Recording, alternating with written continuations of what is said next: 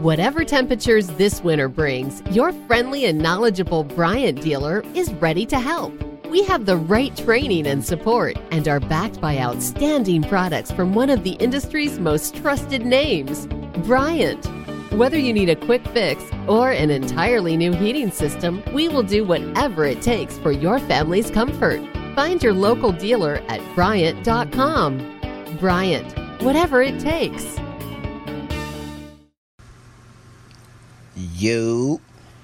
If you haven't heard about Anchor, it's the easiest way to make a podcast. Let me explain. It's free. There's creation tools that allow you to record and edit your podcast right from your phone or computer. Anchor will distribute your podcast for you so it can be heard on Spotify, Apple Podcasts, and many more. You can make money from your podcast with no minimum listenership. It's everything you need to make a podcast in one place. Download the free Anchor app or go to anchor.fm to get started. Word.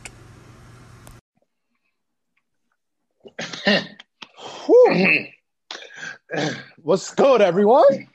We got two special hosts. Let's go, y'all. Today's a special day. Huh? TC, Oddsy. What's up? You already know. Please, special host, introduce yourself. Hey, my name's Elon. I'm just here to hang out for today. Be a co-host. All right. So today, what we're going to be talking about is voting. Elections is coming up. Yes. And it's time to, vote, the power of voting, and talk about social issues.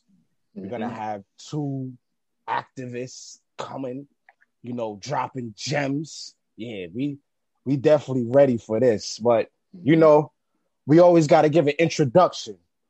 So we're going to talk about the different brands of water. Now, I'm not going to lie. This was too much research. This was going to be like a whole, yes. Look, hold on. You doing that now? Hold on. Let's go. I use it all the time. You get it at diamondcatchingsenses.com. Facts. Let's get it. Facts right here. Yeah. We can't grind without waking up. I can't leave you alone. Yeah. Yes. Absolutely. Yo, that's what it is. Please, a water bottle. Absolutely. So different brands of water. So I'm not going to bring too much of it. I'm only going to give like a brief summary of this because it'll take a whole podcast for this. Okay. So the different brands of water, a lot of people say it's just water, but that is very true. Absolutely. Now, the things about the different brands of water is that it tastes different. Why does it taste different? It tastes different because of the way how they put the electrolytes and the minerals and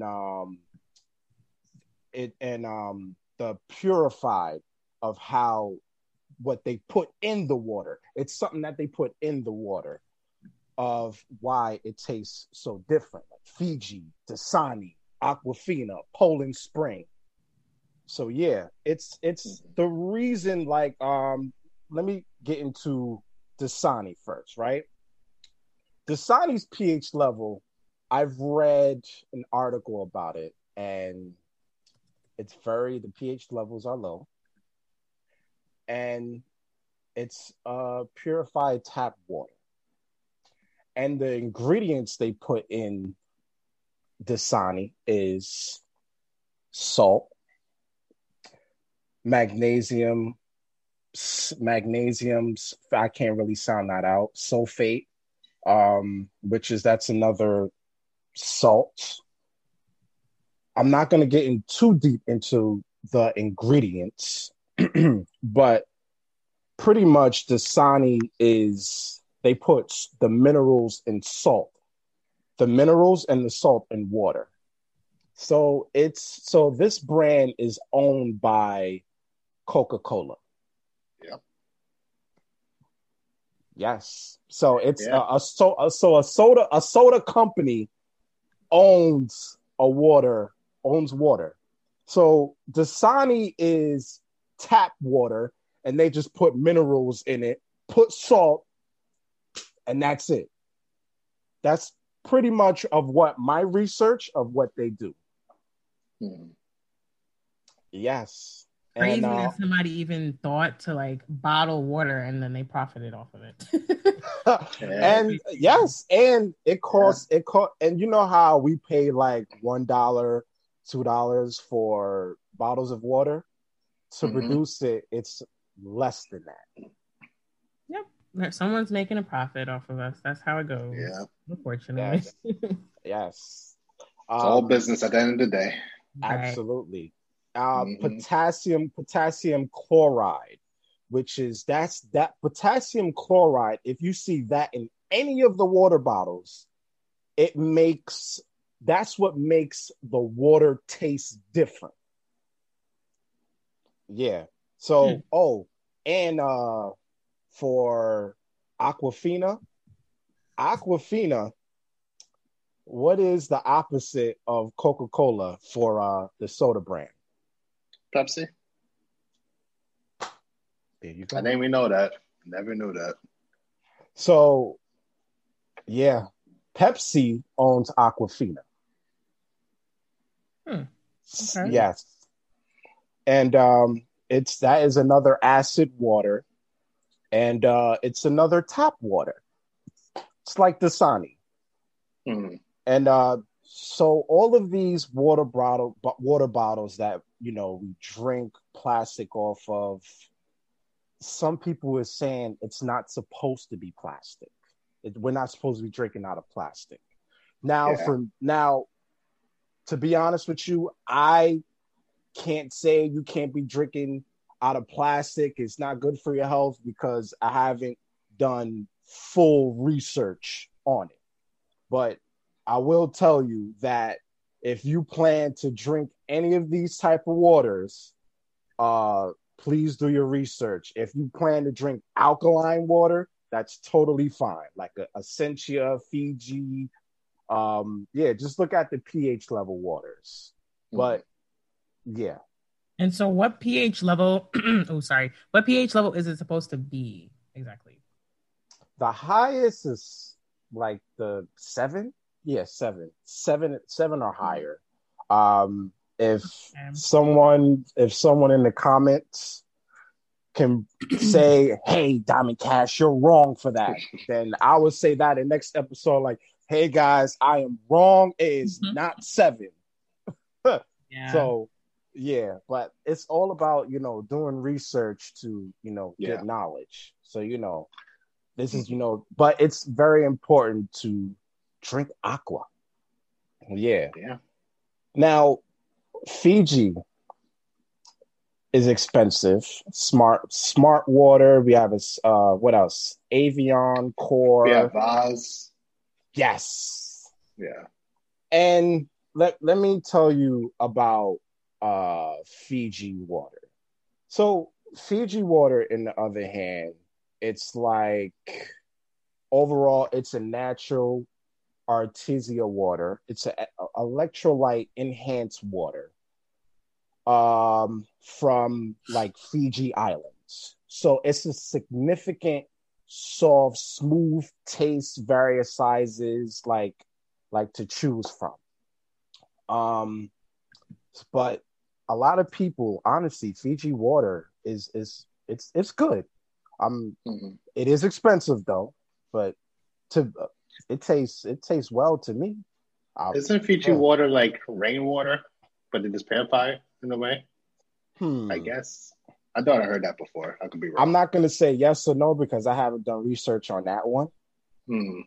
Yeah. So, I do know that essential water is alkaline water. Absolutely. So, essential water, that's like the best water for me.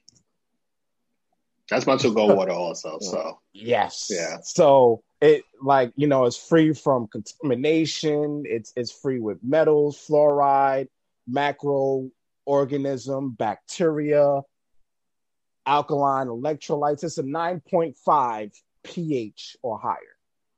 Mm-hmm. So that's essential water. So the Icelandic, that water, the natural spring alkaline water, so that natural low mineral content is a certified carbon neutral for both products. So it operates, so natural alkaline water with a pH level of, it has a 8.4. Yeah.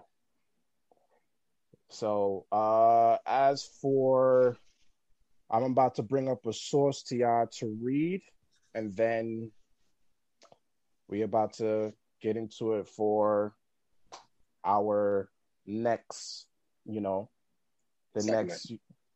Absolutely. So source water.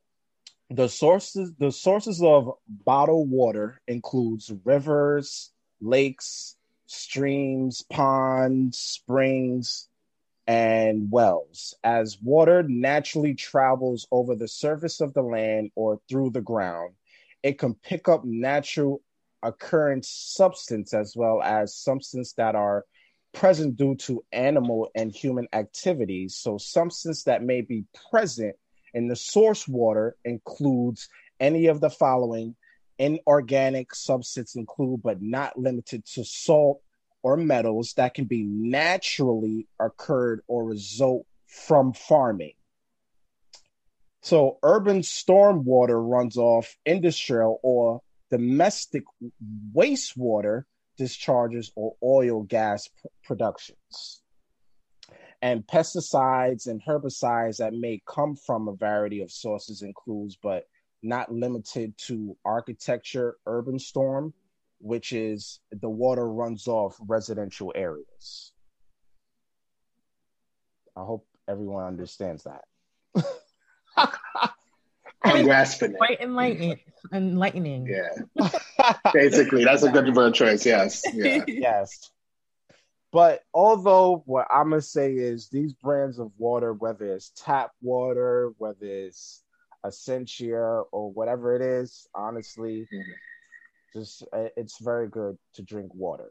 Even though some brands have the acid water, and when they bring up the minerals and electrolytes and everything, it's up to you to drink it. So yeah. But at the end of the day, you need water.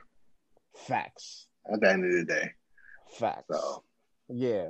So when people say it's just water, like I said, it is true. Yes, it's just water. Yes.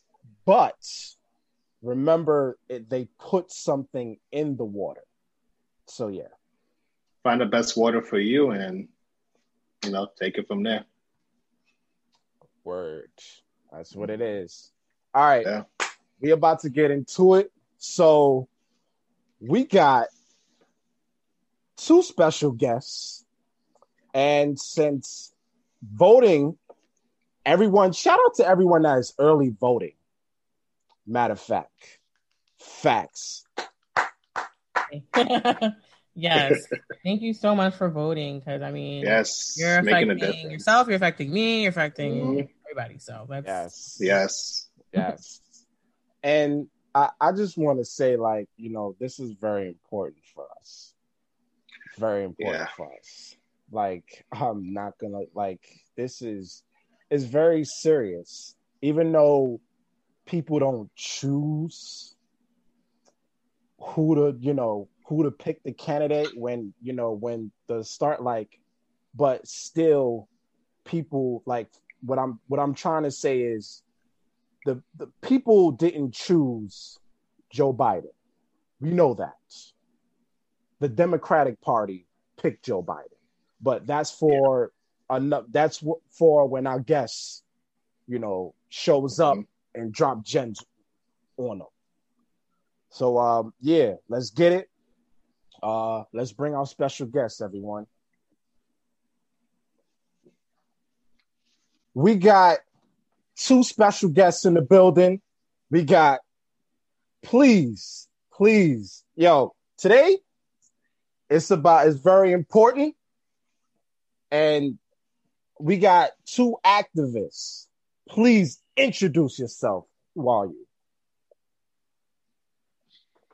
Starting with Jamell. Good evening, everyone. Happy Sunday. Hope all is well. Happy to be here with all of you. My name is Jamell Henderson. I am a community organizer and a 4-time graduate of the City University of New York, pursuing my Doctor of Education in Community Partnerships and Leadership at the College of Staten Island. Truly happy and honored to be here with all of you. Let's get it. Hercules. How y'all doing? My name is Hercules Reed, and yes, that is my real name. Blessed to be here with you all. I'm currently an assistant for the Deputy Borough President, working at the Office of the Brooklyn Borough President, Eric Adams, where I have an opportunity to take my activism into governmental space and continue the agenda of the people as much as possible. Outside of that, like I said, I'm a community advocate here in East Flatbush, Brooklyn, and just love what I do and happy to be here again. Let's get it. Nice. All right. Nice. So this episode is really going to be about uncomfortable conversations to, a lot of people. And we're going to really talk about social issues, the importance of voting. And first off, before we ask questions to you two guys, I want to congratulate you for being such a leader and being the person you are, and, and just bettering your community, and Black Lives Matter. Facts.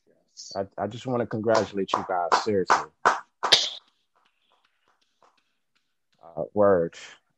So first, please tell us, Hercules, this is the first question for you.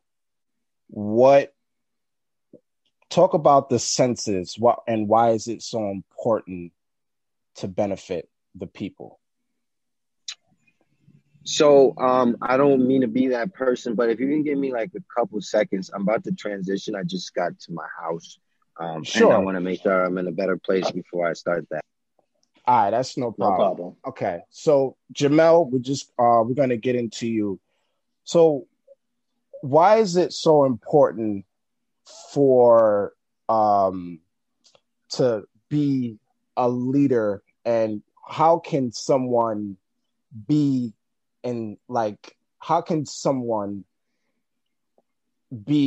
inspired to do what you do as such a great leader you are, as you're continue doing, bettering your community, and you're dropping gems on the community, and you're going to people's houses, hey, this is important to talk about politics, just talk to our listeners about that. Great question. And simply put, just be yourself. Okay. And those who's listening and watching may think, well, that seems very harsh. It just seems simple. But I think about the thousands and millions of people who take that simple formula and turn it into a quadratic equation. And what tends to happen is when you're trying to fixate yourself in a way that is appeasing to the world, appeasing to technology, appeasing to things that are non-tangible, that are not sufficient and providing the essential nutrients for your growth and development, then you get lost. I tell people I do what I do because, number one, it is spiritually infused in me, right? I would not be remiss if I don't make it clear that my Christian values and principles and my personal journey with God, Christ, plays a big role. Absolutely. But more importantly, the passion that I have, and I use scientific terms, is embedded in my nucleoli. of each and every cell. What does that mean? I eat, I live, I breathe this as part of my daily functions. All the while learning to continue to be yourself. So I would say to anybody that is designing or geared to be a leader, you are born with it. And even if you're not born with it, you can make the choice to acquire the skills that's needed to be an effective leader. And I'll close with this. I use this at my workshops. All of you all can sing. Everyone that's watching, listening, all of you all can sing. If I was to tell you to sing a song right now, you all could sing it, right? But if you want to become a singer, you have to develop the skills that's necessary to master that trait, right? Singer is the ability to sing, and on a high scale, right? All of you could sing songs, but if you want to really master that craft, you got to acquire the daily attributes that's needed. Same thing as a leader. You can't be a leader until you can't have the ability to be a leader until you understand what it means to lead. But it starts with you. So that's my answer. Let's go. TC, you. One of my questions is, I want to know, why it's so important, especially this day and age, for us Black people to start voting and start knowing, our rights as people in America. Who's that question for? That's for both Jamell, of you guys. Sorry. Both of you guys, I thought. Yes. Oh, okay. Yeah. No, maybe yeah, Hercules came back. So both of you guys. Sorry about that. Yeah. So, the interesting thing about your question is it was always important to vote. This is not a new agenda. As you know, most of us learned some form of this history. Our forefathers fought so we can have this right for Black people, for women, and you name it. So when you say why now, I say, well, there was a message that was missing because this was always important. People literally died so that we had this right. People literally went against the grain when it was unpopular to do so we could have this right. So when I vote, when I go out there and I march and I say I'm an activist, half of the reason is because people paved the way so I could have the right to scream and to yell or to go to the polls and vote. And so it is because I want to honor them first why I'm engaged. Outside of that, you have to realize that a lot of the things that they were fighting for are still on the ballots during these elections through who's representing us, meaning, you go to elect someone for representation purposes, right? Why do we need to show up to the polls? So that we make sure that our voices are heard as far as who we want to represent us. It may not be always the best person to represent us, but by us showing up, we at least say we prefer this option. When we sit it out, we don't even get an opportunity to have the same conversations.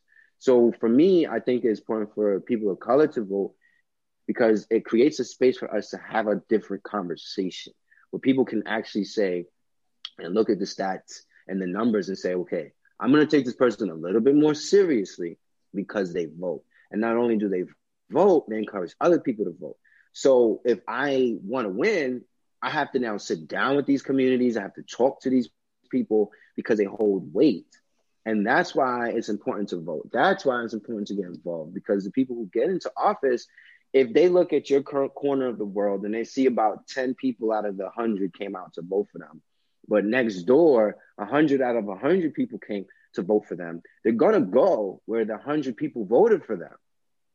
In the neighborhood where only 3 people voted for them, they're going to like, wow, they'll get a little byproduct of what I decided to do. They're not as much of a priority. But if our communities and the numbers continue to come out and vote, it starts a different level of a conversation. Okay. Okay. Could you repeat the question one more time? I'm intentionally asking it. Okay. Why is it so important for the Black community to start voting, especially what's happening now in today's world? Okay. So to answer that question, I'm going to pose a question that I think will give you the answer. Of all the racial and ethnic groups in the United States ever recorded, why is the African American race, Black, anything associated with Black, have been intentionally suppressed for that right? The only one. The only one. 21, yeah. And so when I hear people say, why is it important to vote? I tell people to look at their history and look at Reconstruction and what caused the end of Reconstruction.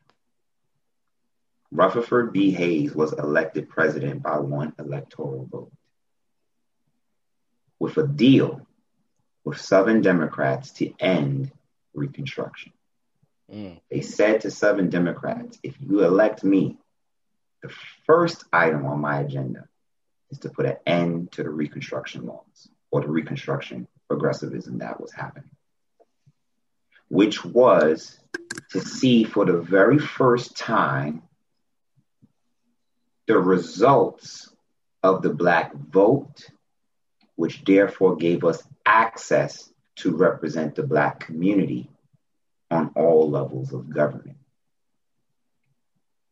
Not to take over, not to dictate or dominate, but to literally follow the creed of the Declaration of Independence and the laws of the United States Constitution.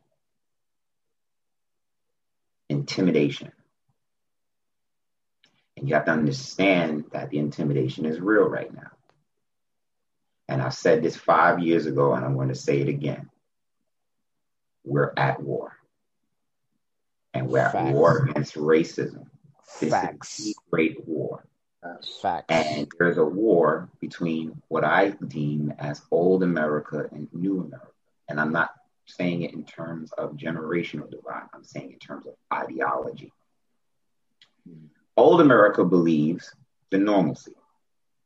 And I'll put it in New York City terms, where Black people, Hispanics, Latinx, Latino, Latina, in terms of progressivism and upward mobility, is like riding the C train on Sunday. Okay?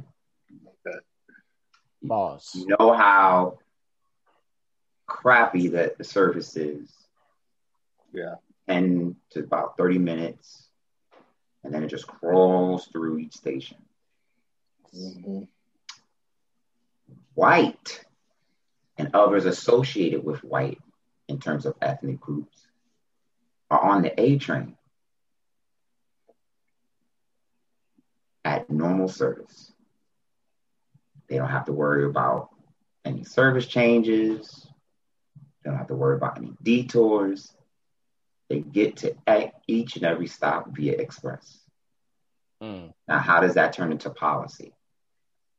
Well, when whites and those associated with that racial ethnic group need to see change happen, it quickly goes through the legislative process. Okay. If you look at our Jewish brothers and sisters and the things that they have experienced in terms of injustices among their race and their religion, when they want to see change happen, express stop service to making sure that they are seen and treated safely. We want the same exact thing, nothing different. We've been told we're being held momentarily by the train's dispatcher. Please be patient. And you hear that all the time. We want equality. Please be patient. We want 100% affordable housing. Please be patient. We want funding for our schools to have the same equal accessibility of resources, just like our white counterparts. Please be patient. We want to have an opportunity to have the same type of fixed, mortgage income rates as our white counterparts. We want to become more homeowners. Please be patient. We want to have better roads. Please be patient. So the question becomes, and this is where I give you the answer. The question becomes, when are you going to be sick and tired of taking the local route towards equality? What are you going to do?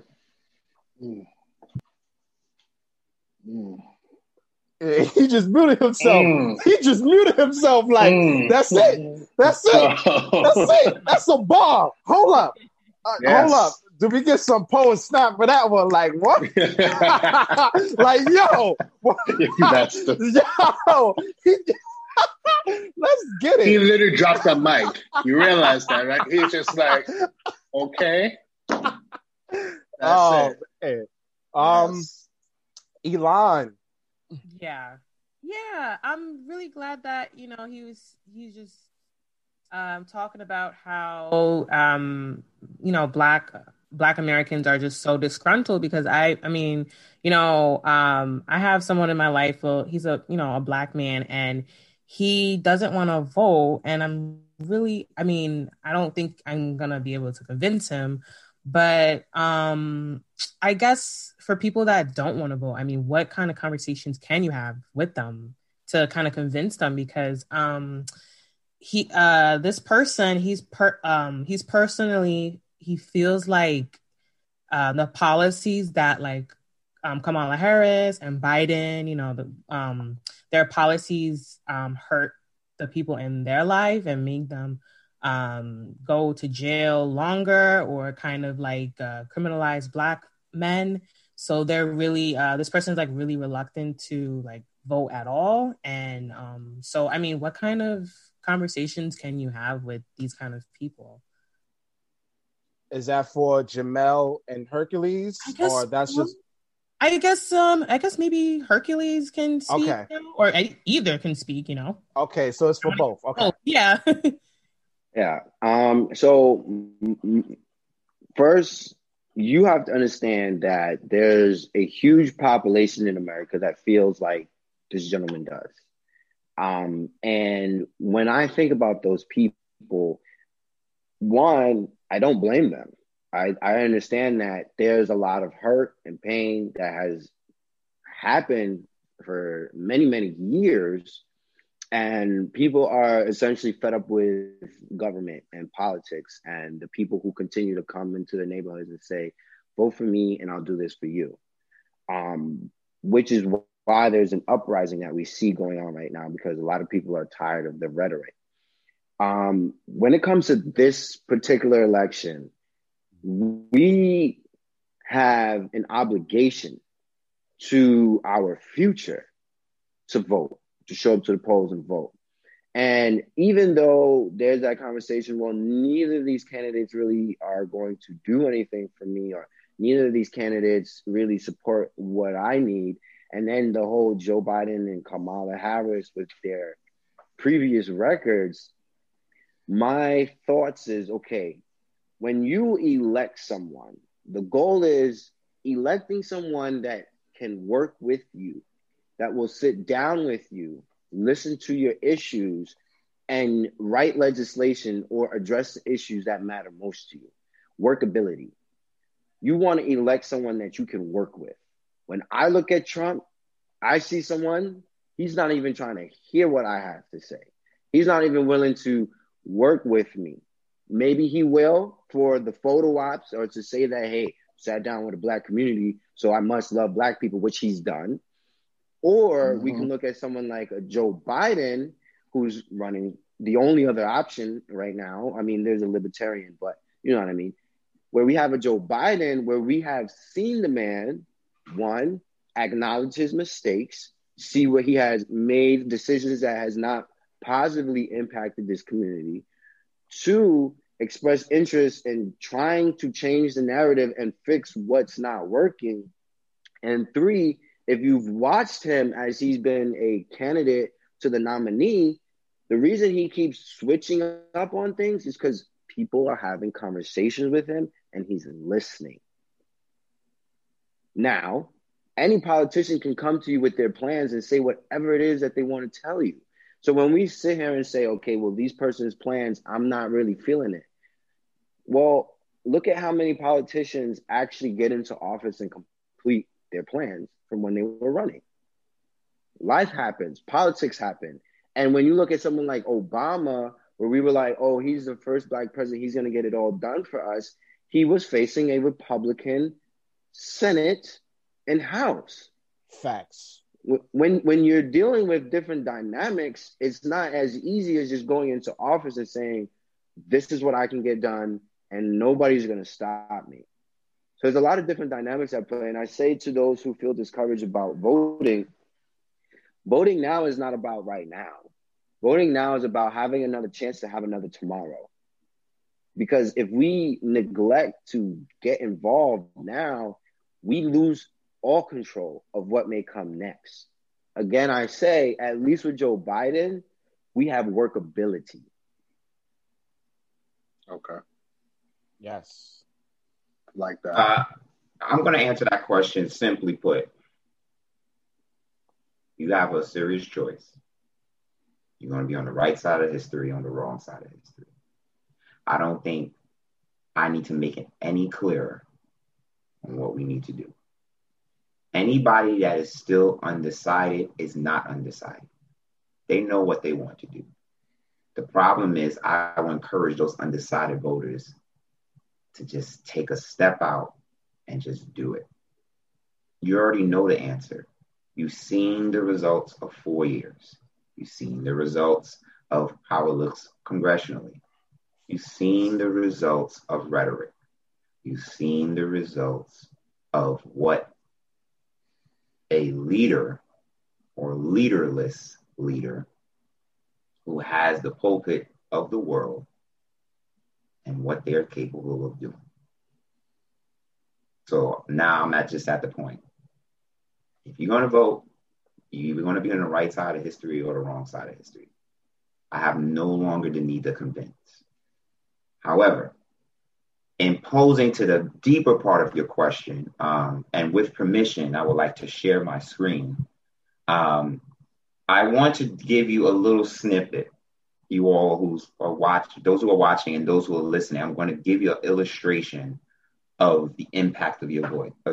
Is it okay if I can share the screen? Of course. Go ahead, of course. All right, wonderful. You have to enable me to share. It's not letting me share yet. Okay. And this is going to be very quick because, again, I do this long, as part of my wonderful things I enjoy doing, which is direct civic engagement. Did you send do we hit the green button on the bottom? Yeah. As whoever's the host has to give me permission to share screen. Okay, so that's done then. Yeah. Okay. Yeah. All right. Because I really don't want to talk about until I show the illustration. So are we set? Okay. Yeah. Wonderful. You got it? Okay. I got it. Thank you. All right. Let's take a look at this current slide here. Let's get it. Okay. Okay. And I'm going to share with you those who don't understand the power of their vote. This is your answer right here. And the question becomes that my brother and I constantly use, what are you pretending not to know? Right? Because that's what you're doing. You're pretending not to know something.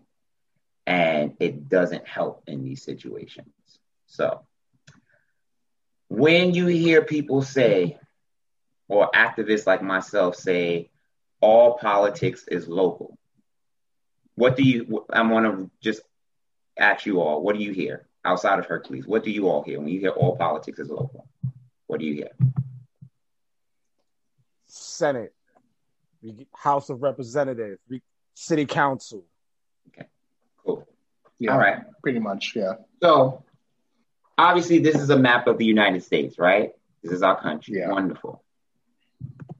Within the United States, we're located in the Northeast region, right? I'm looking at it from my perspective, right? We're located in the Northeast region.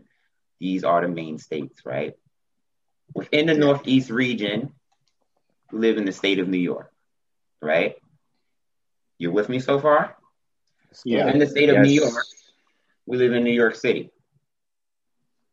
In New York City, I live in Brooklyn. If you live in Brooklyn, we're your respective borough. Within that respective borough, I live in my neighborhood. And within my neighborhood, it's me. When you look at this screen and you use this in the same way as an earthquake, where is the greatest impact? In the center, right? When you look at it from a scientific perspective, what is the centerpiece of a cell? The nucleus. So, if you look at it from that perspective, then look at this from this perspective. We get so caught up on the top level. We focus on the federal level of politics, and that's super important, especially in this election. I will not discern the fact that everyone should be voting in this federal election. That energy that we're seeing outside, nearly 100,000 plus voters in New York City, over 58 million people have voted early to show that they're not playing in this election. Beautiful. I say to everyone that's watching that has voted early and you're ready to vote, I'm proud of you. But here's where we mess up. After the federal election, we forget about all these important races. The same energy that we have for the federal level, we don't have for our state leadership. We don't have for our city leadership and our local leadership. So because that energy is lacking, you have people that come in and impact your life and impact your livelihood because they know that you're not focused on the local level of politics. So when I tell people who are undecided and who feel like they don't want to get involved in politics and voting, take a walk around your community. Take a walk around your community. If you live in Harlem and Harlem was gone, if you live in Bed-Stuy and Bed-Stuy is gone, ask yourself, who allowed this to happen? Right? And what are you going to do about it? Because you have the power to change it. Okay. Now, Jamell, I want to get back to, because there's going to be people listening to the audio only. Just want to touch base on, can you tell the people like the graph of what you showed, and just tell the listeners, because I've seen the bottom, it's you and the community board. Can you just tell, just for the ones that's listening to the audio? So those who are listening to the audio, I'm going to keep it very simple and simplistic. How does the policies impact your household? Starts with you first. You, household, whatever that consists of, single, family, the morals, values, principles. Then expand outward. How does the politics affect your block? People that live on it. Expand outward some more. How does it affect your neighborhood? How does it affect your borough, your city, and your state? The power of state government is where you get the greatest impact of policies. What happens on the federal level, you won't feel the effects. But I guarantee you, if this governor was to say, oh, I'm imposing another tax, a COVID tax, and somehow the tax bracket is much higher for low-income families, but is much lower for the wealthy, you got to ask yourself a question, why am I not paying attention to that? If you have a disgruntled mayor like we've got, a pathetic excuse of a mayor, and you're tired of the bull crap that's going on in your city, you have to ask yourself, what am I going to do about it? I'm going to give you a very good preview. Y'all ready for the preview? Watch this. New York City 2021, Endgame. Endgame. You saw Avengers Endgame, right? Yeah. Yes. New York City has the opportunity for the Endgame. And those who are listening, we all have 37 opportunities to elect everyday people to be a part of the council that will be responsible for a $90 billion budget that could put an end to police brutality and injustice. That could put an end to gentrification and provide true 100% real affordable low-income housing. That could put an end to the disgruntled resources and mismanagement of resources that impact Black and brown schools versus our white counterparts. That could put an end to the tuition for the City University of New York. Y'all not hearing me. That could put an end to the infrastructure injustices that are happening in our community. That could put an end to the climate injustices that are happening across our city. Y'all still not hearing me. That could put an end to the electoral laws and the challenges that are taking place before us. Do you understand what has been presented before us? So that same energy that we have in electing a new president, the people of the city of New York need to have that same energy, because we're going to be electing a new chapter of our city. What are you going to do? And I don't mean to prolong the question, but we did start this on the basis of the justice system. I think it was mentioned that the gentleman, he felt like Joe Biden, Kamala, is attached to a justice system that locks up Black people. Something else we want to share is understanding that in even that process, the president didn't lock that person up. The senators, like Joe Biden, back when he was in that seat, he didn't lock up those people. Federal judges, Supreme Court judges, appellate judges, local surrogate judges, local civil court judges, the ones that sometimes end up on the same ballot line as a president, as your state elected, as your city elected. These are the people where the judgment goes to them to make decisions. So if we're also disconnected from voting, we can't support local judges who will make that decision when that Black or brown person is in front of them and they're faced with a decision. So we want to keep that in mind, that, you know, when he mentioned all politics is local, even electing the judges that sit in the courtroom to make decisions on small misdemeanors to large cases with regarding children. You know what I'm saying? These things are on the ballot too. That's another reason why you should vote. Yes. Yes. And how about, just to throw more one sense of reality, because my brother Hercules is absolutely correct.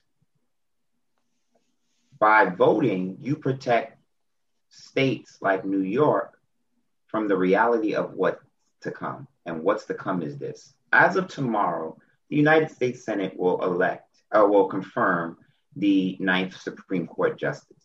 I've said this 5 years ago. The worst case scenario has come to light. We have now a 6-3 conservative majority on the Supreme Court. The ultimate worst case scenario, which I said 5 years ago, that there will be a 7-2 conservative majority if Trump gets reelected. I said this before he even gets elected, right? Mm. So what does that mean right now? And everybody should be mad as hell right now. Roe v. Wade, the Affordable Care Act, DACA, the 13th, 14th, 15th Amendment, Brown versus Board of Education, Voting Rights Act of 1964-65, Civil Rights Act of 1964, the Immigration Act of 1966, and many other countless federal policies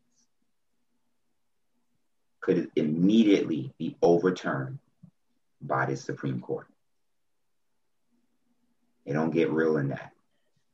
And again, what are you going to do about it? I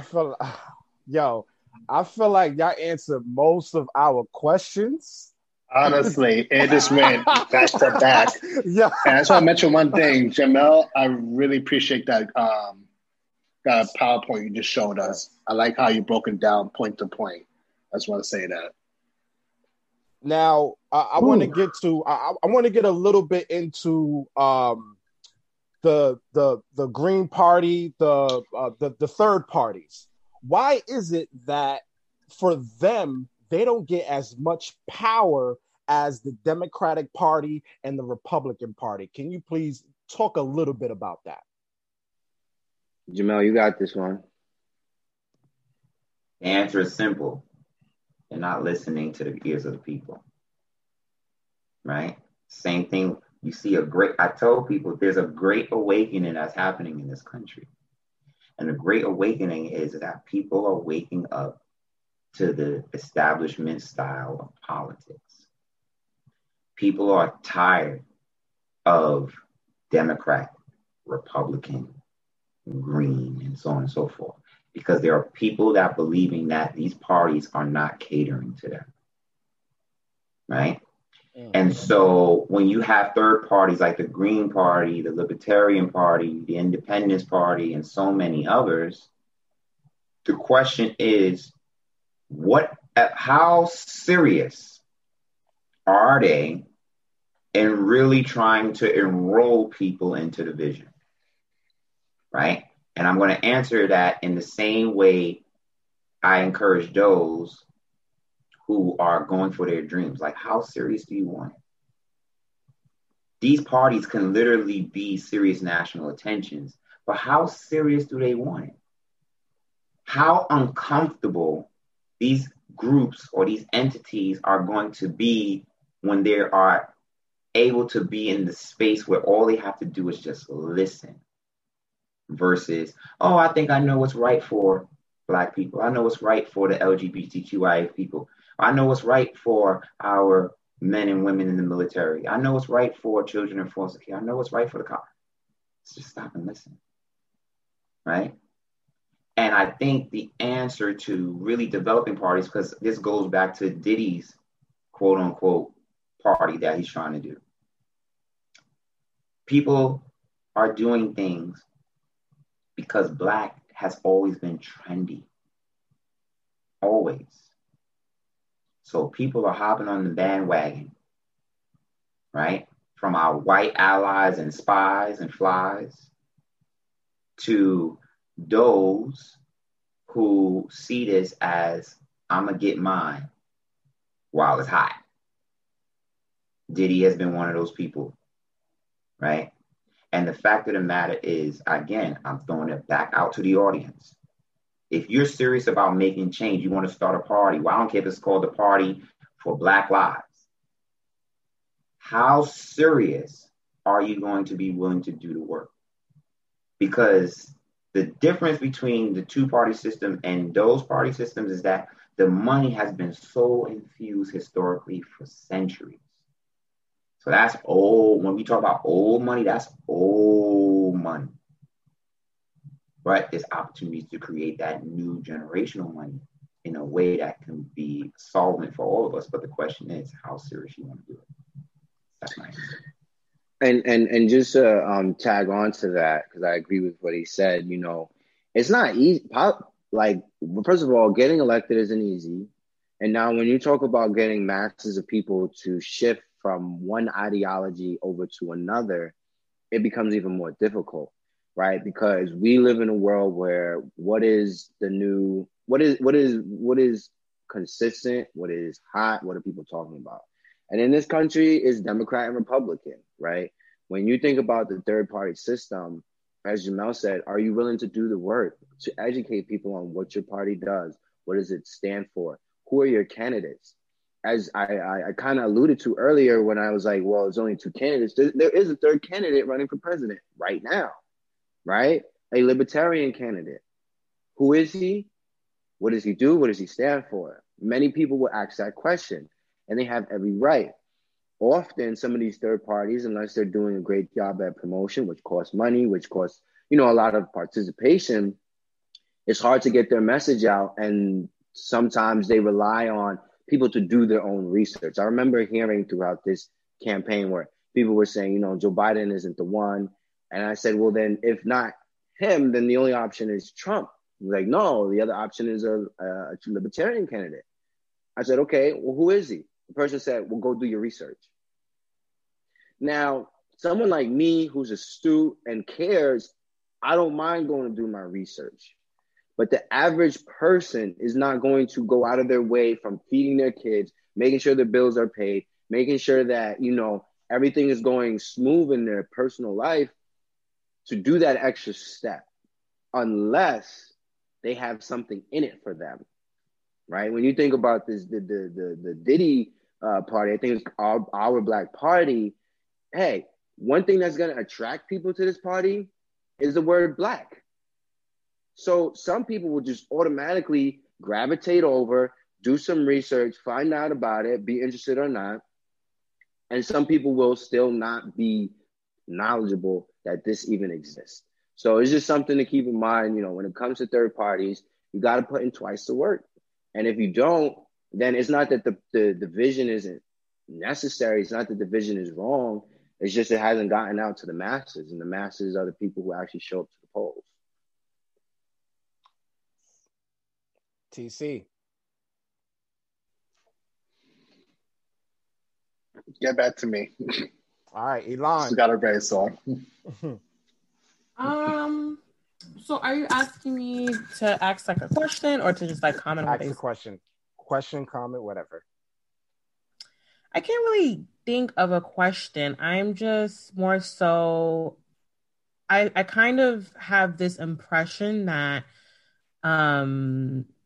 I feel like Black people, the people that are here, obviously they care about what's going on in the world, and they're, we're actually, putting in our votes, and we really care about what's happening in society and everything like that. But then I also feel like, we've been through so much that now we just, like, as Black people, we don't want to do it. We don't really think we can do anything, and so we kind of don't.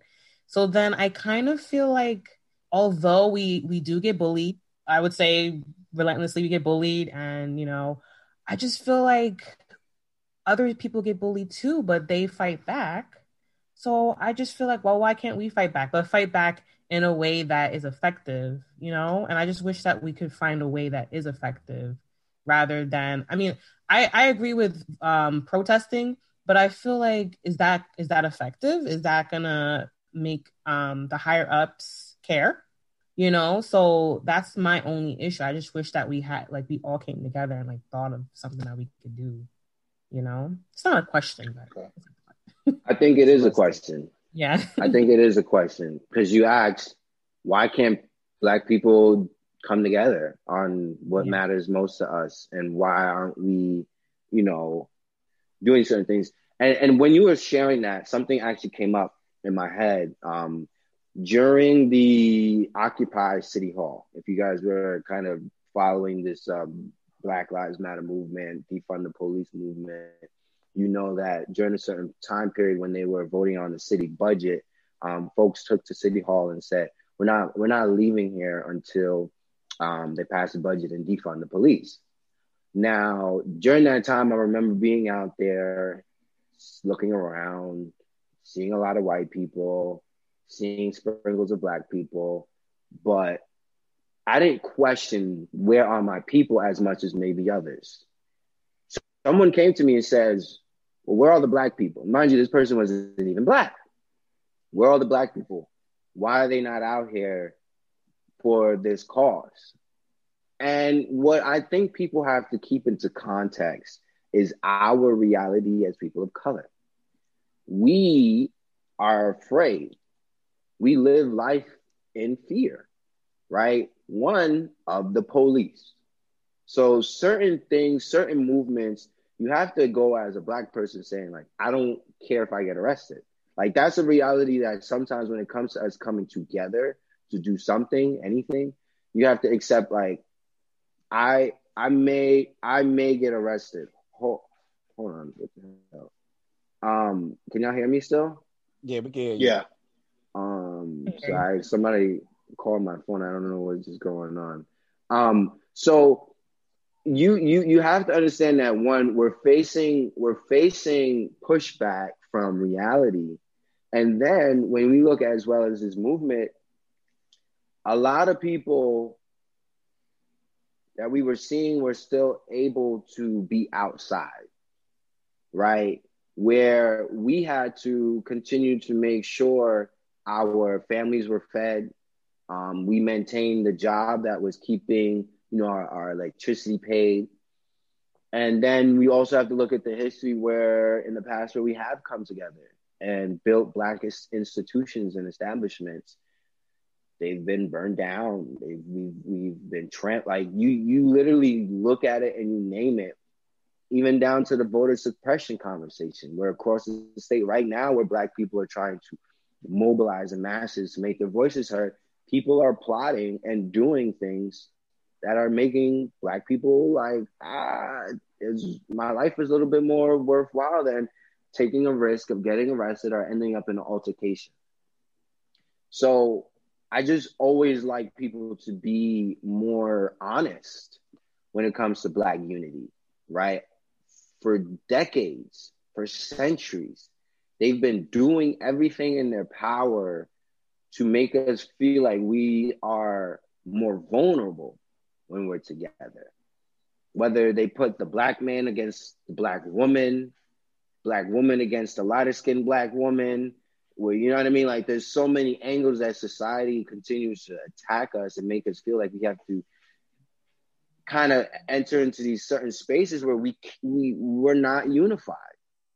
It's unfortunate, and I know that there's people like myself, like Jamell, and many others who this is something that we take seriously and we're working on fixing. But, there's history behind that question and a lot of trauma. Can I give a different perspective? Absolutely. You ready? You don't even gotta ask. Yes. Just go. I believe if a white person was to ask me that question, I would respond by saying, well, could you blame them? As a matter of fact, I answered that question. A reporter asked me that question. I said, when you ask me that question, here's what I think about. I know I'm putting my leadership, gifts, talents, my power out there. I consider myself one of the generals in this great war, right? Okay. And I do what I'm supposed to do.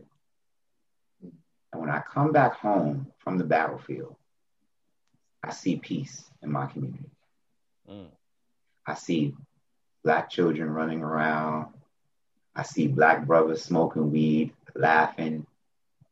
I see my elderly, my seniors, my grandparents sitting around enjoying nature.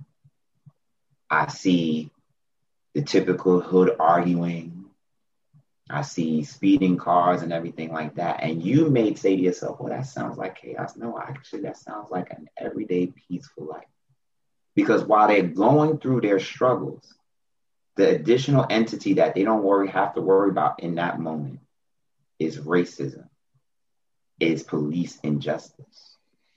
So when I'm out there doing what I'm supposed to do, it's for them to rest.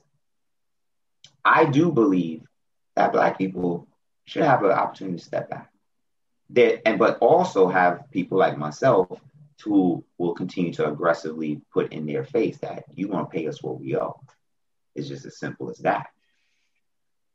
And in addition to that, it's really about taking direct civic engagement to the next level. I've been saying this ever since I ran for office.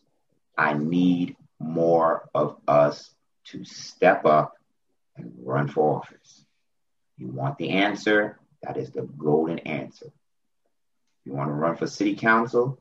Listen, Show people that we deserve to pay you $150,000 a year. You want to run for state senate or state assembly? Show us, and you ready for change. Show us why we, the people of the state of New York, should pay you $160,000 a year. If you want to run for Congress and you sick and tired of what's going on in your community, show us why we should pay you over $180,000 a year. Okay? In other words, if you're not going to step up and do the job, then be appreciative of the peace that you have, because people like ourselves are doing the work for you. In other words, there are 4 tiers of people that I say is unfortunate in my community and many other communities. You have what's called the woke, right? That's the top one. That's us. We know what's going on. If you ever been and seen a massive choir, right? There's a massive group of choir members, and then there's a group of solid members in the front. That's us, the soloists. Right? But we can't do it without the people in the back. One hand supports the other. The second tier is those what I call the lukewarms. They're about it, but they kind of, wishy-washy. It's like that nasty, salty spill in your mouth. Like, all right? You're not too sure, but, they can be useful, right? But there's an opportunity to kind of sway them in, right? And then there's the third tier, which I call the unfortunate ignorant, because it's unfortunate that despite everything that's going on, they're still choosing not to see an opportunity to change or to step up and do something about it, even though you have hit rock bottom. Because I used to you hear this expression, there's no other place to go but up. No, that's not true. You can stay your behind right there. A lot of people stayed at the bottom of the bucket. They don't want to go up. They're comfortable there.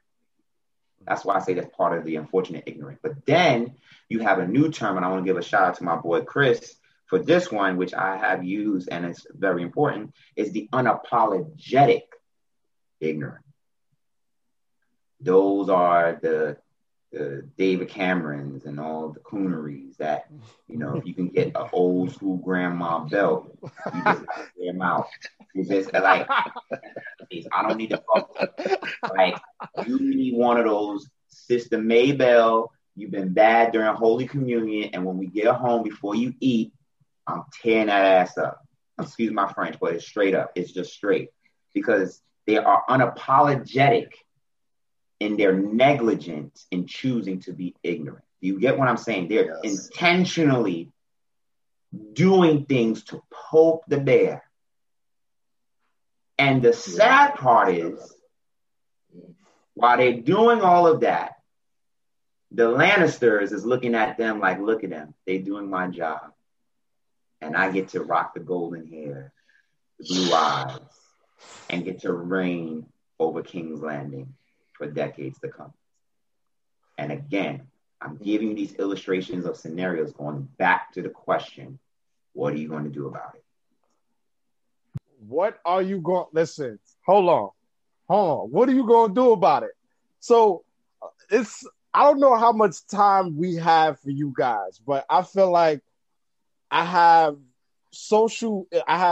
Black Lives Matter, social issues that I want to ask y'all questions also. And man, it's like, just shoot your shot, bro. We here now. I have one question. Speaking of like people who's very ignorant and don't want to know better, I was thinking like, is it smart nowadays to start teaching kids about like your politics, the right way, not the whitewash way, but the right way around like, let's say middle school age. So for the generations ahead, that'd be, let's say the word woke, understand what's happening to make a difference in our community now. Let me ask you a question. Let me ask you a question. In elementary, middle school, high school, college, they teach you history, American history, French Revolution. You know what I mean? They take you all across the board. This is a question I'm really asking the world right now because it just came to my head. would it not be more productive for society to teach civic engagement to kids versus social study history? That they teach that one is watered down. It's not the true history of any of these places. And in the end of it all they have is knowledge versus practical information that they can take with them every day. Yes. I believe that they need to, in the curriculums, absolutely, in the middle school, as well as elementary, have civic engagement courses that not just teach you about the history, which is important, but also tell you how to be engaged, what that looks like, and projects. Look at the youth who rose up. It was 2020, 2019. All these years is jumbled in. But for this climate conversation, they're paying attention at those ages. They're awake and curious at those ages. So if we're feeding them, we're talking to them, we're engaging with them on these issues, from judges to city council to community boards to all the things that, again, Jamell referenced when he said all politics is local.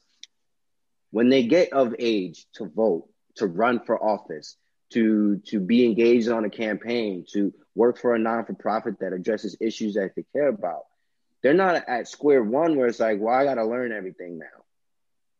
Often, most of the people that don't turn into voters when they're of age is because they don't know what's going on. I use myself as an example. I voted for the first time for Obama only because he was Black. It wasn't one of those things that was like, oh my gosh, it's a presidential election. This is my civic duty. I have to vote, and I have to always vote. Before that, I can't even sit here and tell you every single time that I did go and vote. Because for me, there was a disconnect. And that's why I understand people with the disconnect. I'm sure all of us were at a stage at some point where it wasn't as important as it is to us now. And for me, time, availability to get, there were so many easy things that I was able to use to not go and vote. It goes back to like, how do you teach a kid to care for their neighborhood? You show them the importance of keeping it clean. You show them the importance of knowing who their neighbors are. You show them the importance of investing in their communities. So again, it goes back to, if we're not teaching young kids about this stuff, we're not going to get where we need to go as a society.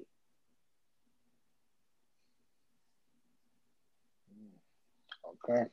Let's get it. Okay. That's straight bars right there. Yeah, that's facts. So I wanna get into, all right. So I was gonna jump into the electoral college, but since we're talking about the system now, I want to ask you, if you're having a conversation with someone and he tells you that there's no such thing as systematic or systemic racism, and you're having a conversation with him, what would you say to this person telling you this? You ready? First thing, tell me where you live. Get him. Get him. Wait, but it's much deeper than that. It's much deeper than that, because this is where you get the answers. And I'm going to give you a demonstration. Let's say this person lives on 65 Central Park West, Upper West Side. Beautiful, upper income neighborhood, right? And he says, take a walk with me, right? He gives me a tour of the Upper West Side. I see a lot of new high clientele stuff. I see, the energy is different, the air is different, the atmosphere is very posh, is very bourgeois, right? It's very, astute, all of these things, right? The problem is we don't invite those individuals to come to the hood. There is a wall. You see, when you hear people say there's no such thing as systematic oppression, a lot of them do not experience our experiences because there is a blind wall. And behind that blind wall is the truth. And the truth is, what are you pretending not to know? In other words, you know damn good well there is systematic injustice. But since you want to take it there, let me provide a qualitative, ethnographic, experiential learning for you. Let me give you a walkthrough of Brownsville. Let me give you a walkthrough of East New York. Let me show you where we live. And when I show you these spaces, compare it. Now I'm going in my professor mode. Compare it to the same experiences as much as possible to your daily experience. When you want, and then I'll close with this, because I said this at a rally in Garden City. Long Beach.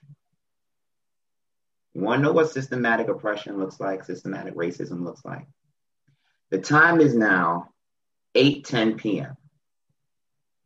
Watch this. In a white household in Bensonhurst or Dyker Heights, their children are preparing for a wonderful meal.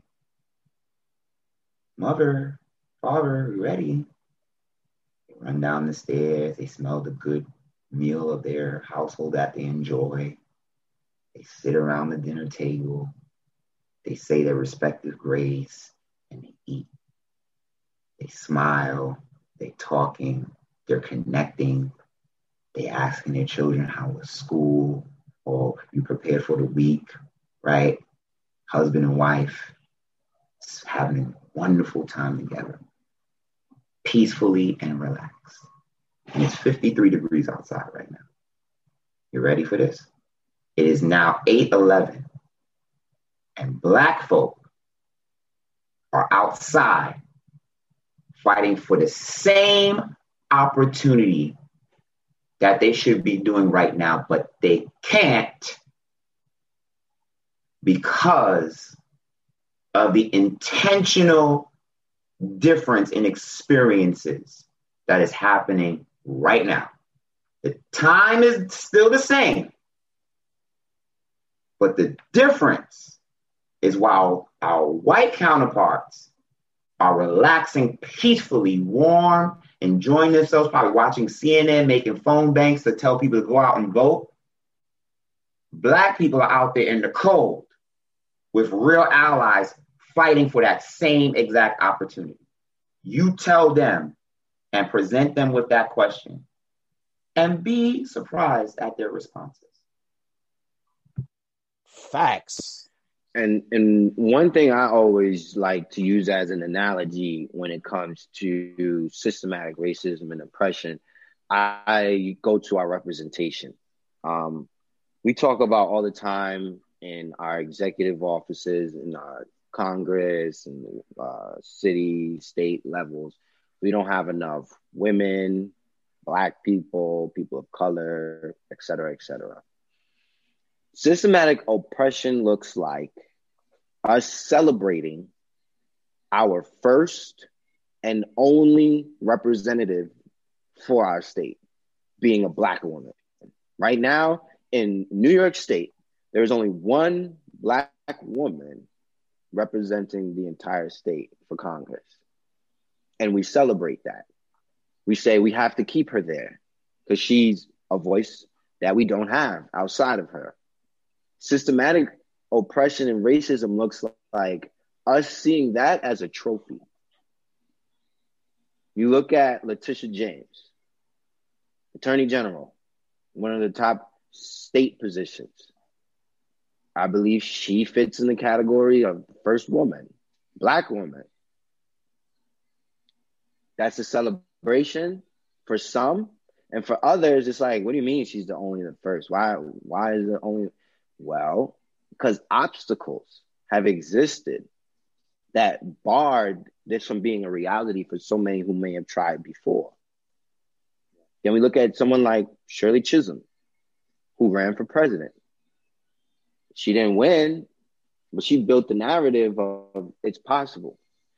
So when we look at a Kamala Harris, all these years later, she's the first person to finally get to that stage and that level again as a Black woman. We ask ourselves, well, what stopped the rest of the folk?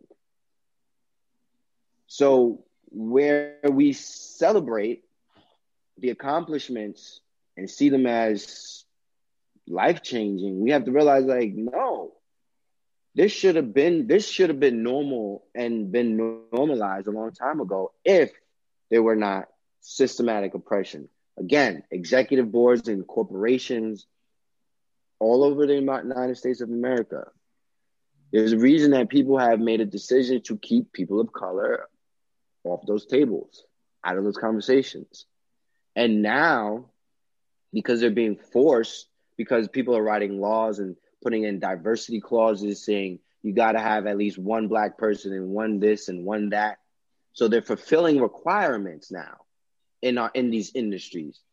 And we're still saying, well, this company is now more diverse, right? These are ways that we're still dealing with the same thing, but it looks different. And and I just want to remind people, like, we have such a long way to go before we get out of this conversation, even if for some, they don't realize it. So can I'm gonna do some pushback, only because in this explicit nature, and because I taught this course, I taught my students in the spring that we got to stop using the term people of color. We have to. I taught a course called Racial and Ethnic Politics at Brooklyn College.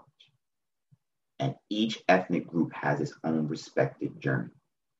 When you put us all in one lump sum, it's like saying, like, we're all part of one cohesive unit when we all do not have the same experiences.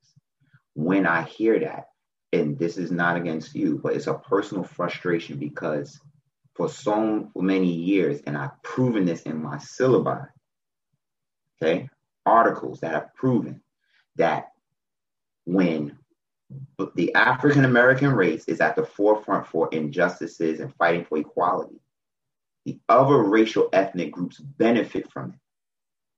When you say in terms of communities of color, you're putting everybody in that same assumption. So affordable housing for communities of color, that means Asian, Irish, Italian, what other, right? These different all communities, right? And Black folk, again, a little bit of that piece of pie. But because these terms are so liquid down in a way that it shows what I call de jure a systemic way of putting us together, even though we're not equals, you get terms like diversity and equitable training as these masks that skates around the reality that is directly impacting Black lives. And it goes back to the status of where we started. So when you hear people say this is a binary conversation, we didn't make it a binary conversation. We didn't do it. But every time we fought for hours, and I can prove it with my work and articles and scholarly journals to back what I'm saying, other racial ethnic groups received the same benefit. So when I go back to saying that it's so important for the Black community, I'm explicitly saying the Black community has to have the same energy and being mad that we're paying $160,000 to people who are screwing us over. And we've proven that this past June. 8 establishment candidates, meaning people that focus on power and not the community, who believe that they have to kiss the ring of certain people in order to get money, because money equals voice for them, versus them having their own voice, which talking to the community because they don't want to do the work. So therefore they're pretending not to know that if I don't do right for my community, the community will not do right for me. And we've proven that. We've woken up Brooklyn in a way that everyday people are stepping up and showing their authentic selves. And I close with this. In 2016, whether you agree with the country's decision or not, the country wanted the continued wave of authentic leadership.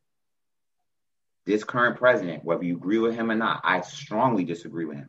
However, at the end of the day, he was himself. And that's why people rock with him. Trump is a New Yorker. He has that same grit. He uses it wrong, but you see how he moves. This is how we move as New Yorkers. We take control. Yo, you ain't gonna tell me what to do. What? You gonna tell me I can't tweet? Imagine somebody telling you, seriously, this is how we, like, those who are watching in other states, this is how we move in New York. I've done it. We've done it. When we come in, we take control. Bump what you heard. If you're fired, next, let's keep going. Right? We point people out. We make people feel comfortable. We say what we mean. We say what's ever on our minds, right? We don't care. He's proven that way. Again, he's using it in the wrong way. However, because of that authentic leadership, guess what he does? Look at TC right there, looking amazing. The president of the United States pointed to me. It's over. Look at that man. Oh, look at Diamond. Oh, that's such a beautiful name. I mean, look at him. He is a diamond. Can everybody show him some love? What is he doing? He's giving people upward mobility. He was giving away. He was signing. I'll close with this. He was signing. I was watching the Daily Show. He was signing something. And he was passing it out to the people in the audience. He was like, yeah, take this, sell that on eBay. You get $10,000. You know what he's doing? Like, he's literally saying, like, yo, I got you. Like, yo, here's your way out.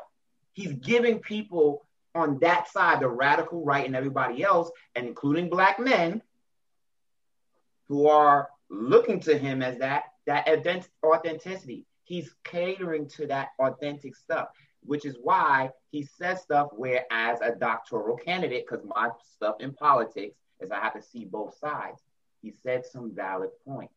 One of those points, which is something I said about the Democrats for a long time, a lot of them, especially on the local level and even on the federal level, are all talk, no action.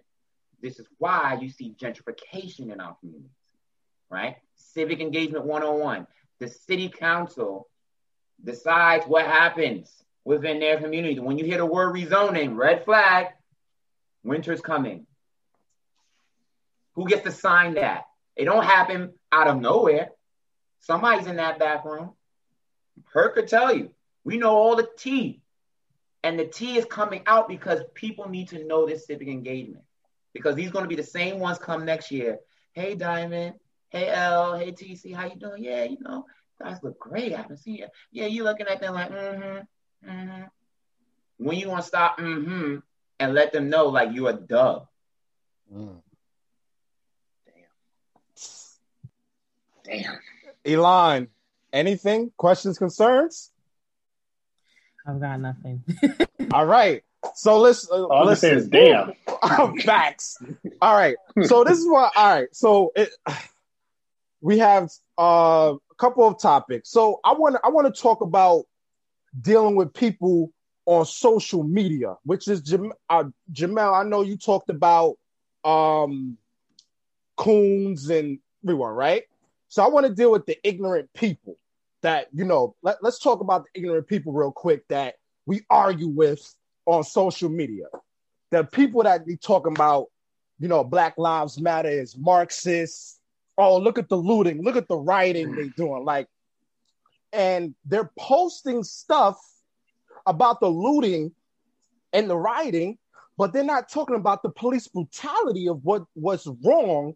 And they're, you know, how a police officer shoot an unarmed black person and they know it's wrong, but they're not posting about it. But the looting, the rioting, Black Lives Matter organization is Antifa and Marxist and all of that. Now, how do we deal with those type of ignorant people?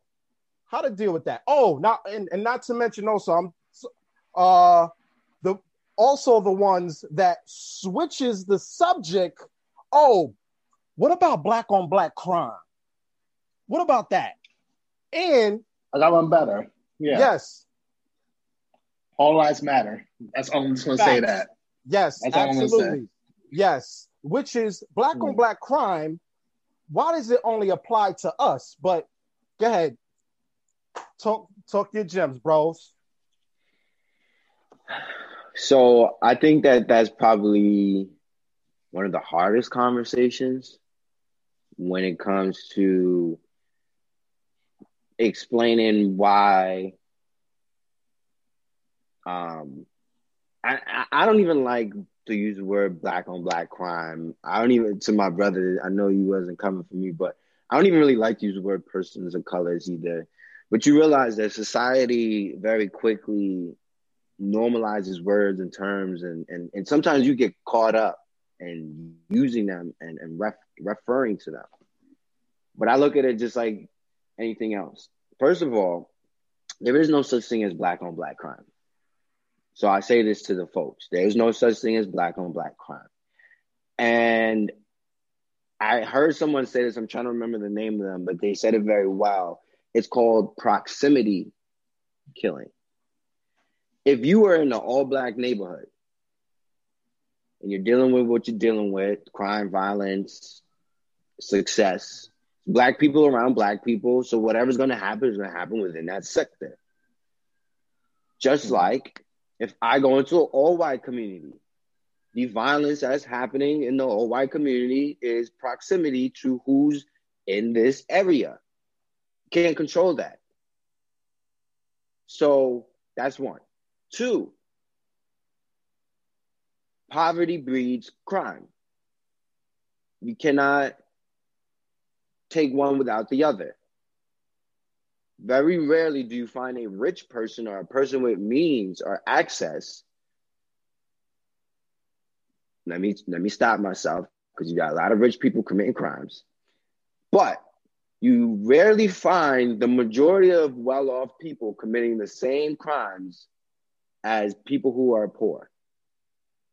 People who are black have historically been in poverty, fighting for scraps, literally. Black on black violence looks like two black people who have nothing to eat trying to get to the same garbage can to get food out of it. If one man pushes the other man out the way to get the scraps in the garbage, do you call that black on black crime? Or do you call that people out here trying to get something to eat for the night? If I'm trying to pay my rent, if I'm trying to make sure that there's food for my kids, first of all, it's human instinct, one, to do whatever you have to do to survive. What that looks like, sometimes you don't look at color. You look at getting results. Finding the resources that you need, again, to survive. So I always want to have the conversation with people to think about what they're saying when they talk about black on black crime. What resources do people have in this particular neighborhood to not be committing crimes, to not be starving? The other part of your question is, how do we address these people on social media when they talk about these things, when they bubble the whole Black Lives Matter movement into Antifa and all these other crazy ideologies? My thing is in any movement,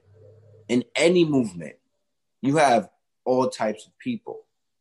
In the Black Lives Matter movement, you have all types of people. You have people who, they're so angry, their way of releasing anger is to burn down, to burn it all down. Some people, they want to go out there and just say what they have to say, get it off their chest, and they go home. Some people don't want to do either of those two, and they want to get elected, or they want to go to where the real work is happening, and they want to make their energy and their voices heard at the tables where policy is being written for these communities. None of them are wrong, right? because we need all levels of agitation in the process of getting what we deserve, because people aren't listening. If people were listening, we wouldn't have some of these issues. We wouldn't need certain levels of agitation. So when we talk about lumping everybody together, that's like saying, because I'm my father's son, I have to go and do what my father did as a lifestyle. I be like him. You may assume it because I grew up around him and he was the influences that I knew, but I could be my own person. And I think very often we always like to lump people into groups instead of seeing people for who they are and what they're doing. I've realized that on social media, you cannot sometimes argue with people. You can't go back and forth because you find yourself responding to almost what we call ignorance and people that are not really willing to listen and to have a real honest conversation. For instance, so I can let Jamell share his piece. And I was almost hit by a car in Times Square during a rally protest for a gentleman, Daniel Prude, who had mental health issues, and instead of them sending the support he needed to them to deal with it, they sent cops, and the cops ended up killing him. So was just out there, support, solidarity. I myself was not doing anything to create negative energy in the space. It was all positive. It was always about marching for justice. I almost got hit by a car. I went on to Twitter. I didn't go on to Twitter. Let me change that. Someone put the video on Twitter of the car almost running us over. I think I responded like, oh my gosh, that was me, until I saw this video. I didn't know how crazy the whole situation was. More people said in the comments, why were they in the street? What were they doing? They were antagonizing somebody. You know what I mean? There was more people telling me what I did was wrong and I almost deserved to be hit by the car. Then there were people saying like, dang, this was wrong.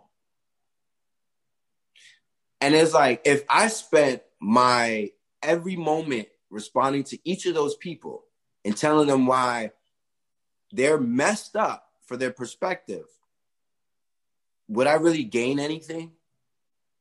And that's sometimes what you have to ask yourself. Certain times, is it worth me really having this conversation with you? You could try, and I think that you should give them that opportunity. But after a while, you have to realize where you want to put your energy in this battle for justice. And sometimes it shouldn't be on social media in the first place, because half of the time you got all these people tweeting stuff that they won't say to your face.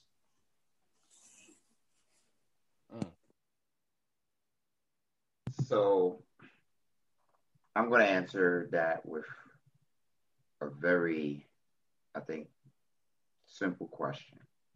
And I'm going to present it intentionally as a writing assignment, because that's the best way. I love doing what I do. Right? Because some people got to really be taken to school. So those who believe that all lives matter and that, Black Lives Matter is, a hoax or it's far right, and that, what about Black on Black crime, Black on Black violence? Okay. I'm going to read a few things first. Number one, we hold these truths to be self-evident that all men are created equal, that under certain inalienable rights, among them are life, liberty, pursuit of happiness. Right? We, the people, in order to establish, ready, a more perfect union, establish justice, ensure domestic tranquility, provide for the common defense, promote the general welfare, and secure the blessings of liberty to ourselves and posterity, do ordain this Constitution for the United States of America. Ready? Amendment number 13. Neither slavery or involuntary servitude, except as a punishment for crime whereof the party shall have been duly convicted, shall exist within the United States or any place subject to their jurisdiction. Amendment number 14. All persons born or naturalized in the United States and thereof, I'm abbreviating, right? And the subjects thereof are citizens of the United States and of the state where they reside. Let's go to the 15th Amendment. The right of citizens of the United States to vote shall not be denied or abridged by the United States or by any state on account of race, color, previous condition of servitude. The question that I ask is, for those who say all lives matter, prove to me that these words are a daily consistent effect on all lives. Prove to me that of all we hold truths to self-evident that all men are created equal.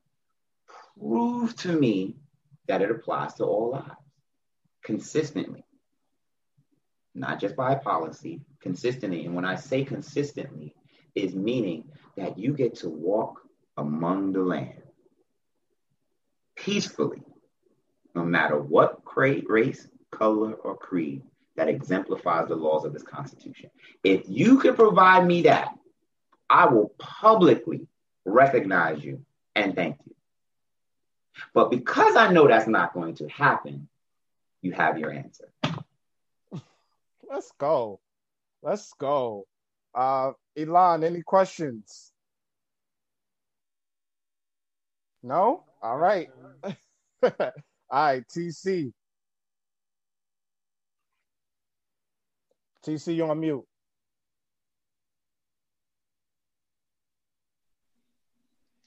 No, that's it, honestly. All the questions you guys answered was like everything in one, basically. So with your permission, because I feel like I don't like to close out with next steps because I did a lot of talking. I provided questions about immediate action. Immediate action steps. Number one, we have done a phenomenal job. I believe Hercules, who you could share the numbers, a little over 100,000 as of tonight, maybe over 120,000. I'm sure we'll get the number of people who voted early in the first 2 days of our historic early voting time in the state of New York. We need to have that every single day. We have from now till November 3rd. Let's shatter records. Let's shake the damn room. Get on them lines. Yes. I want y'all to wait on them lines. I want people who have voted to go back and encourage people to stay on those lines. Clap it up. Play some music. There is nothing in the Board of Elections law that says, well, as long as you're not within 100 feet of that polling site, game on. I need my Black churches to be out there, provide chairs, pray with the people, encourage the people. As they're getting closer to that 100 feet yard space, cheer them on. Treat this election cycle and going forward like it's a doggone amusement park and you get ready to go on nitro. Yes. I need you to continue to consistently put this energy into it. Knock on doors. Tell people they can't vote. Oh, y'all got cars? Carpool. These are stuff that we have done. Do whatever it takes to get people to the polls and be consistent about it. Yes. And then second step, 2021. There are 37 opportunities to change the city council. It can finally be truly the people's council. I need 37 people who are hungry to make the difference and step up because there's going to be establishment candidates that are ready to take back this power. And then the last step is to begin to seriously look at your community and ask yourself the serious question. If you're sick and tired of this, what are you going to do to change it? Those are my 3 action steps. All right, let's get it. All right, so yes. 4 more. All right, so I have 4 more questions. 4 questions, and then we're gonna close the podcast out. Let's talk about the Electoral College because I feel like that's important to talk about. So, last election, Trump got elected because the Electoral College. Now, you guys can tell me I'm wrong. So Hillary, a lot of people were saying Hillary was supposed to win. but it was something that Trump did that made the Electoral College pick Trump. So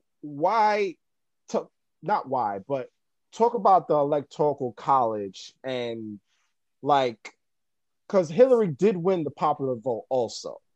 So can you just please just touch on that? Yeah. I want to let Jamell kind of go through that one because he definitely has good historical lens. But one thing I do want to say for our listeners when it comes to Trump winning, it kind of goes back to every other conversation we've been having tonight. It's all tied in the sense that systematic oppression and systematic disenfranchised. Am I saying this word right? Disenfranchising. Jamell, what? Disenfranchisement. Yes, of people. But Jamell, can you expound? So it's very simple. Again, going back to the question, if all lives matter, then why is there intentional gerrymandering? Right? Because when you look at the numbers, right? You mean to tell me in the one country that exudes democracies, the people by 7 million, 8 million, 2 million, 4 million can decide who the next president is. But because of the political structure that is intended to suppress the direct vote, and because the electoral vote is based upon the congressional lines for each state, which is why if you look at the census, which is super important, right, the next 10 years will impact that electorate. So currently, the state of New York has 29 electors, okay, which represents the 29 congressional districts, right? If we lose population, right, and the numbers change, right, whoever's in power gets to redistrict those lines in a way that's beneficial to the current political power that's in charge, which 9 times out of 10, unfortunately, due to the intentional voter suppression laws, is the Republican Party. And if you look, you can Google search it right now. A Republican senator literally said, we do the gerrymandering because we, the Republicans, feel we know what's best for the country. So you got your credible evidence that they're saying we're doing this because we think we know what's best. Again, the question becomes, what are you going to do about it? Yes. All right. 3 more questions. So even though I feel like you answered this question already, Jamell, but I feel like I gotta ask this question. If Trump wins this election, what is next for people?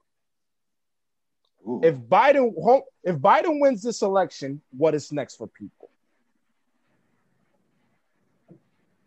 So where we have to be as a people, as a society, is this is a 24/7 job.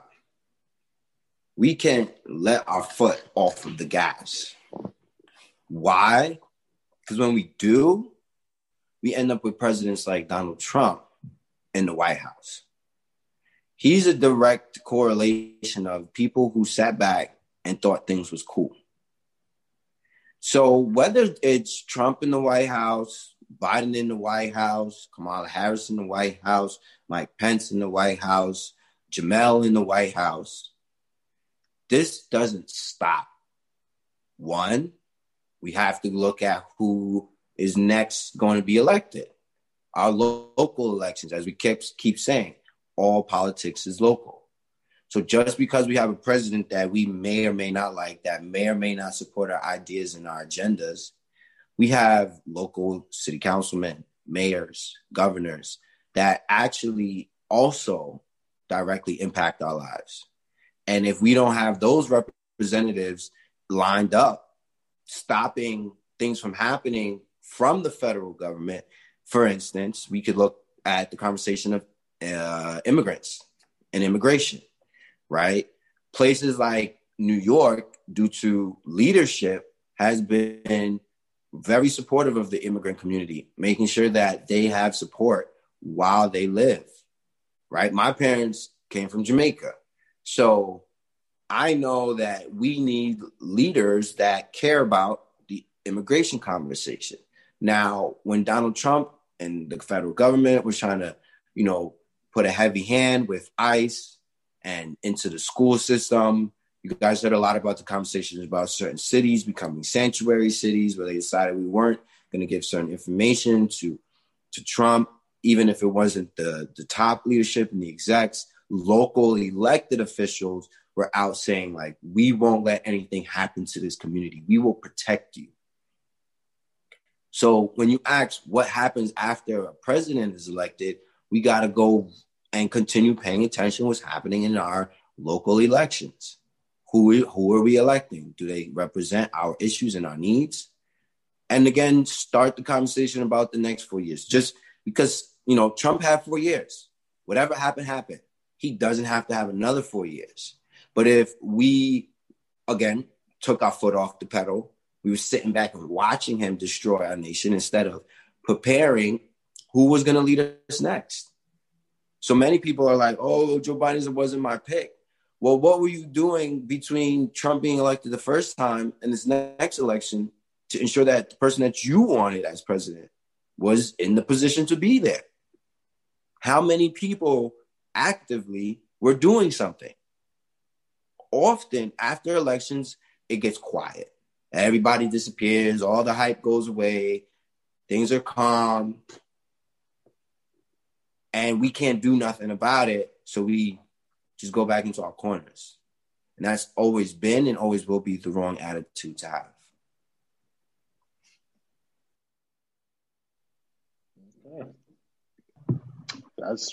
Yeah. I say the answer is very simple. What do we do? Any powers that's outside of, that's not written in the United States Constitution is pretty much game on for the state. So if Trump wins the federal, the people take back the states.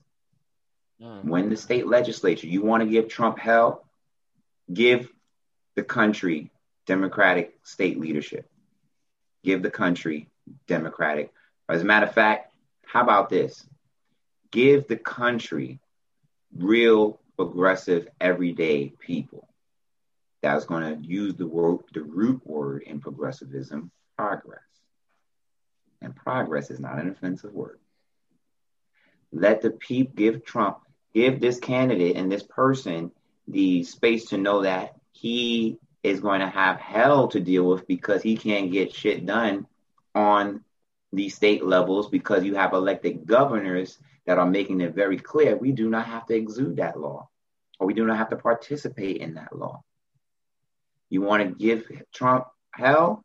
You make sure that you elect judges that are going to make sure they stand for you in the duration of the next decade or 14 years, depending on the severity, depending on your state. That's what you do. If Joe Biden wins, you continue to put that pressure because we're holding you even more accountable because you came with a way out and we're going to hold you to it. And so same way, I will call him out just like everybody else. And the last piece is you got to be continuing to be consistently committed to change. The city of New York has been consistently committed to change for over 175 days and counting in activism for equality and justice. We're not stopping, and we can't stop. The city has given the people full permission to exercise its First Amendment rights to the United States Constitution, and that includes educating the people on our experiences, calling people to action, and stepping up. And we have done it very successfully without zero spikes in COVID cases when it comes to protesting and organizing. Look at the data. So again, what are you going to do about it? What are you going to do about it? Let's get it. All right, last question, and then we're going to close out. All right. So the last question is, what is your final thoughts for the people that is listening? And what is your social media? Oh, and Hercules, specifically for you, explain the census. Yeah, so I guess I'll start with explaining the census as a kind of closeout. So in all that we've been saying, our governments are run, represented through different means and through different avenues. The census, one, provides federal money to our states and local governments to then provide money and resources to our local communities, the ones that they represent. It's understood that a local rep understands the community more than, say, someone dealing with the nation, right? You assume. So you have congressional seats, which Jamell was just talking about. With the census, it says, okay, because we have this amount of people, say, we'll use small numbers. In this area, we have 10 people. With those 10 people, here is enough resources to feed, to give them the education, the roads, and all of the things that the public, those public people tend to use. Here's another community. They told me 20 people live here. So we're going to give them enough funding for 20 people so that they now can survive as well and enough representation. When we think about the census, a better way to think about it is we can be undercounted, but it's hard to get overcounted. What does that mean? If I'm in a community of 20, but 10 people fill out the census, we're only getting resources for 10 people. So that means out of that 20, 10 people will not have food, not have education, and not be able to travel, and not have access to good health care. Like, it's deeper than that, but think of it on those simple levels. So our hospital systems, public, think about public. Public means taxpayer money. It means available for the public consumption, which is why when we have conversations about people having access, why am I paying the same taxes but have access to lower quality of healthcare, for instance, or lower quality hospitals? Some of it goes back to the census. In certain communities, because there's more residents, the government's giving more money so their hospitals can keep up with the number of people. If here I am in Brooklyn and they think we have, say, 1.8 million people, but there's really 3 million people. Again, you have to it's simple math. I'm not going to give you what I don't know you need. So when we were pushing for the census, and what happens is these are time frames of 10 years at a time. Like when this America was created, one of the things they said is the people need to be counted so we know how to provide the resources. Again, I'm not using the exact terms, but I'm giving you the general ideas. So every 10 years, they have this count to make sure there's an accurate giving out of funds. And that's why we always have this conversation. 10 years ago, we lost representation. We lost money because again, in the same scenario, we had 20 people, but only 10 filled out the census. So that's why we were pushing so hard to be counted 100%. We looked at the number 50 and said, well, let's get over that part because that was what we did last year. But that's a horrible low bar. If we don't get to 100, we will always lose. Because, for instance, if Florida or Texas or any other state gets counted more people than us, again, the resources will go over there. And so on and so forth. It will be distributed. So we will always lose no matter what, even if we do better than the years before, if someone is also outperforming us. So these are things that now we're going to have to look out for, because the census is now over. They're tallying the counts. And we're going to, in real life, for some of us, get to see what this looks like. Because remember, for some generations like mine, 10 years ago, what was the census? I mean, I might have heard of it, but now, these years later, I actually can see in real life how it's going to impact us. They're going to redraw lines. Districts are going to shape and shift. And money will then also flow into communities differently. And we'll get to see in real time what that looks like. And we encourage those who, like me, were never paying attention to start actually in real time seeing that. Because over the next few years, next year specifically, they will redraw the lines based on these new census numbers. And Jamell can go into deeper what that means in the field of the political world. Well, now elections will change. City council people that will run next year will have to run again, right? So over the next 4 or 5 years, we're going to be having an election every single year because of what's about to change. So I want to let Jamell kind of chime in, because I know he has also more perspective on the census piece. But that was in a nutshell the census. I actually want to say, well, Herc has been very passionate about it. Everything he says spot on. But here's what I will say: 2020 is done. I'm going to challenge the incoming state and city leadership. Prepare for Project 2030, starting now. You want to get to that 100%? We now officially have 10 years and some odd months to make that happen. And I'm looking at the elected officials and those who are running for office right now. Again, back to the question. The city of New York had a low poor turnout in the census. The state of New York probably had a low poor turnout with the census. What are you going to do about it? I can't stress that enough.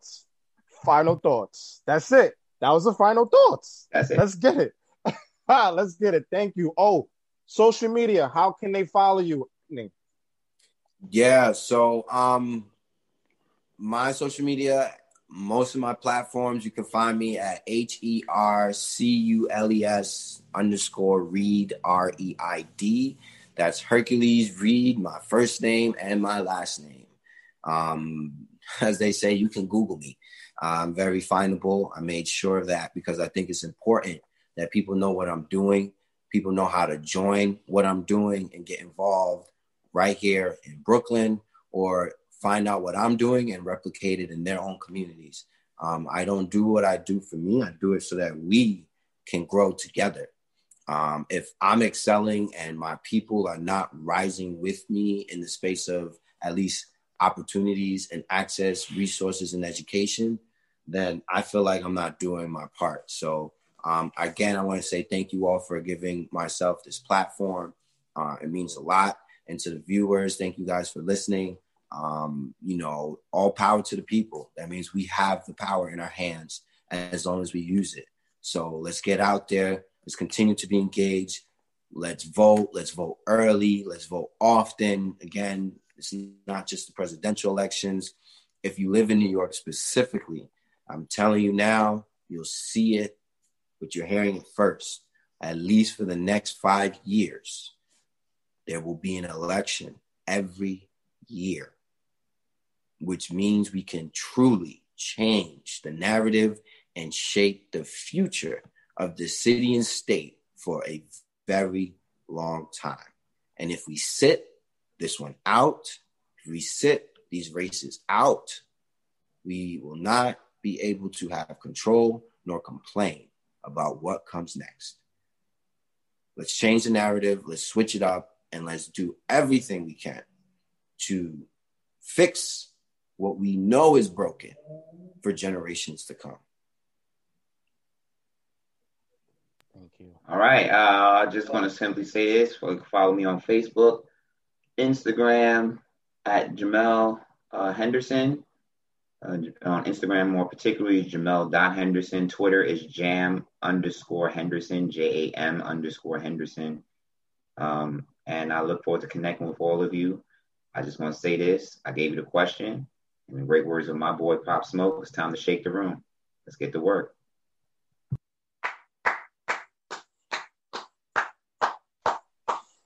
Thank you, guys. Thank you so much. Thank you. I see. I knew y'all was going to drop gems on them. Listen. Thank you so much, and everything. 13. Please follow these guys. Please, they are all about work, community work. You just learned why voting is important. Let's get it, y'all. Yep. Thank you so much, guys. Thank you. Thank you, guys. Thank you so much. Thank you. Thank you. Have a good night, all. All right. Good night, guys. Good night. There you go. TC, All right. Thank you so much, guy. All right. We out, y'all. Peace. Later, guys. Two kinds of bacon and all kinds of delicious. Say hello to Donato's new Bacon Duo pizzas. 2 pizzas, each with 2 kinds of bacon. Try the new Pepperoni Bacon Duo with pepperoni, Canadian bacon, and hardwood smoked bacon. And the Chipotle Bacon Duo with Canadian bacon and Chipotle seasoned bacon. Now get $2 off a large Bacon Duo or any large pizza. Use promo code 2. Donato's. Every piece is important. Home is where you should feel the safest, but the air there can be more dangerous, up to 5 times more polluted than outside air. Let us help you take the steps towards making it a healthier home with our Bryant Indoor Air Quality Solutions. We can help with everything from whole home air purifiers to indoor humidity control. To schedule an evaluation of your home's air, visit Bryant.com to find a local dealer. Bryant, whatever it takes.